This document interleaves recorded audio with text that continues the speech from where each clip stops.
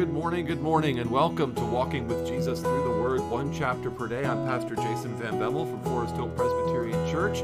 It is good to be with you for day number 100. This is our 100th devotional through God's Word. We're taking it one chapter per day. We are not even 1/10 of the way through yet, however. I think there's going to be 1,095 devotionals by the time we finish. So I'm so happy that you're with us, and let's pray and ask the Lord's help as we look to Proverbs chapter 4 today on day 100. Heavenly Father, thank you so much for your love for us. Thank you for your faithfulness to us that is unfailing, unending, strong and true. We love you because you first loved us. We can hear from you because you have chosen to speak to us. So speak to us now by your Spirit. Write your word on our hearts, we pray. In Jesus' name, amen. All right, Proverbs chapter 4. Hear, O sons, a father's instruction, and be attentive that you may gain insight. For I give you good precepts. Do not forsake my teaching. When I was a son with my father, tender, the only one in the sight of my mother, he taught me and said to me, let your heart hold fast my words. Keep my commandments and live. Get wisdom, get insight. Do not forget, and do not turn away from the words of my mouth. Do not forsake her, and she will keep you. Love her, and she will guard you. The beginning of wisdom is this: get wisdom. And whatever you get insight. Prize her highly, and she will exalt you. She will honor you if you embrace her. She will place on your head a graceful garland. She will bestow on you a beautiful crown. Hear, my son, and accept my words, that the years of your life may be many. I have taught you the way of wisdom. I have led you in the paths of uprightness. When you walk, your step will not be hampered, and if you run, you will not stumble. Keep hold of instruction. Do not let her go. Guard her, for she is your life. Do not enter the path of the wicked, and do not walk in the way of the evil. Avoid it. Do not go on it. Turn away from it and pass on, for they cannot sleep unless they have done wrong. They are robbed of sleep unless they have made someone stumble. For they eat the bread of wickedness and drink the wine of violence. But the path of the righteous is light like the dawn, which shines brighter and brighter until full day. The way of the wicked is like deep darkness. They do not know over what they stumble. My son, be attentive to my words. Incline your ear to my sayings.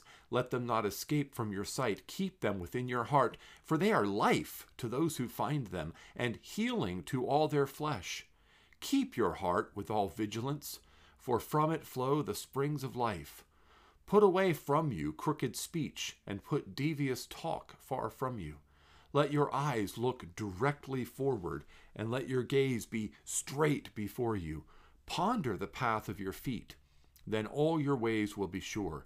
Do not swerve to the right or to the left. Turn your foot away from evil. That's Proverbs chapter 4 in the English Standard Version. And as always, we're using esv.org to display the text on screen. Get wisdom. That is the opening call of Proverbs chapter 4. It's given in a very warm, familial tone from a father to his sons. And he recalls his own young days when he was a son with his father, tender, the only one in the sight of my mother. These are the words of Solomon.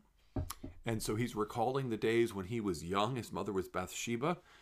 And so David, his father, and Bathsheba, his mother, and he was the only one in the sight of his mother. Notice he doesn't say the only one in the sight of his father, because David had lots of older children. But in the sight of his mother, he was the only one. And David taught him and said, let your heart hold fast my words, keep my commandments and live. Get wisdom, get insight. And then later Solomon says, the beginning of wisdom is this: get wisdom, and whatever you get insight. So you see those two together. Get wisdom, get insight. Get wisdom, get insight. Wisdom, as Proverbs defines it and applies it, is skill for living. The Hebrew word wisdom literally means skillful fingers, but it is skill for living. And it encompasses knowledge, understanding, insight, discernment, and it applies them all to life. Here, it's closely associated with insight. So you think you have to have knowledge and you have to have understanding, but insight is the ability to apply that knowledge and understanding to your life.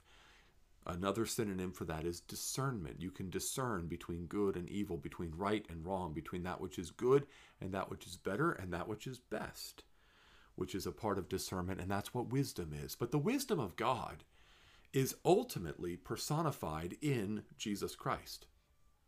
God the Son, the second person of the Trinity, is the Word of God, as John tells us in John chapter 1 and in 1 John chapter 1.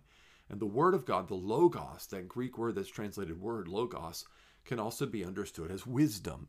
It is the logic, the wisdom, the architecture, the structuring, ordering principle of God's creation. And that is Jesus Christ. Jesus Christ is the wisdom of God personified and the wisdom of God incarnate. And so ultimately, for us to get wisdom and get insight is to get Christ and Christ-likeness. Jesus Christ was the wisest man who ever lived. Sometimes I hear Christians say, Solomon was the wisest man who ever lived. I'm like, you need to say, except one, because obviously Solomon was not wiser than Jesus, right? So Jesus is the wisest man who ever lived. He was the very embodiment of wisdom. And for us to get wisdom and get insight is to get Christ and to get Christ-likeness. Wisdom is more to be valued than anything. We have seen celebrity and professional athlete and singer and lottery winner, one after another, get lots and lots of money and spend it as quickly as it comes in. A friend of mine last night, the night before I recorded this, last night we were talking and he was telling me about Shaquille O'Neal, Shaq, and how when he signed with the Lakers, he had like a $20 million signing bonus, and he spent it within a week. Within a week of being in Los Angeles, he had spent $20 million. And Mike Tyson made $250 million in prize money, just the purse money, not any endorsement deals or any sponsorship deals, just the prize money from his fights was over $250 million, and he had to file for bankruptcy, and he had millions and millions of dollars in debt and very little in way of assets. Michael Jackson, same thing. A large part of his income came from holding the Beatles song catalog rights, but he had millions and millions and millions of dollars, but he spent it all. You can never make enough money to fill the hole in your soul, and you will always overspend it. What is far more valuable than money is wisdom.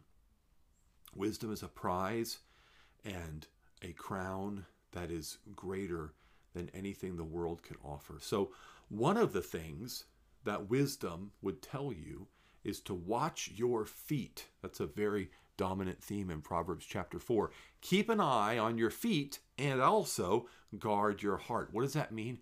Your feet. Where are you walking? In other words, what is your lifestyle? Who are you keeping company with? What are the decisions that you're making? What are the paths in which you are walking? Are you walking in the way of wisdom? Are you walking in the paths of the upright? Or are you departing from that? You're not, staying to those paths, and you're departing off into the path of the wicked and the way of the evil. Much of this will be determined by the company that you keep. He says, do not go in the way of the evil, avoid it, do not go on it, turn away from it and pass on, for they cannot sleep unless they have done wrong. They are robbed of sleep unless they have made someone stumble. So he's advising his sons here not to have close companions, close friends who are wicked and foolish. It's been said that we become like the 5 people we spend the most time with. Bad company corrupts good character, Paul will write in Romans. And so we need to be aware of who it is that we are closest to, who it is whose advice we take to heart.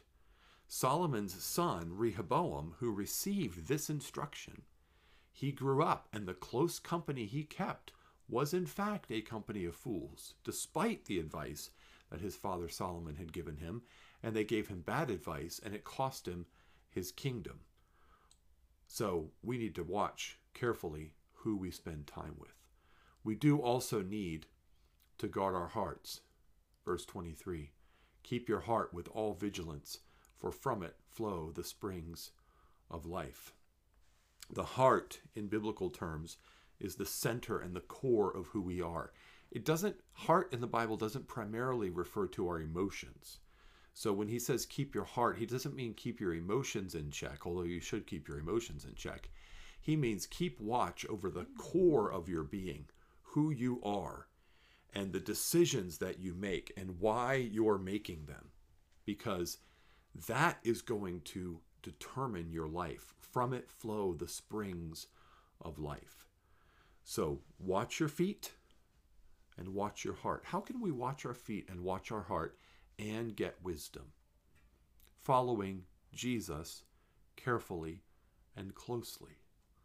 If we become like the 5 people we spend the most time with, how about making sure we spend the most time with Jesus?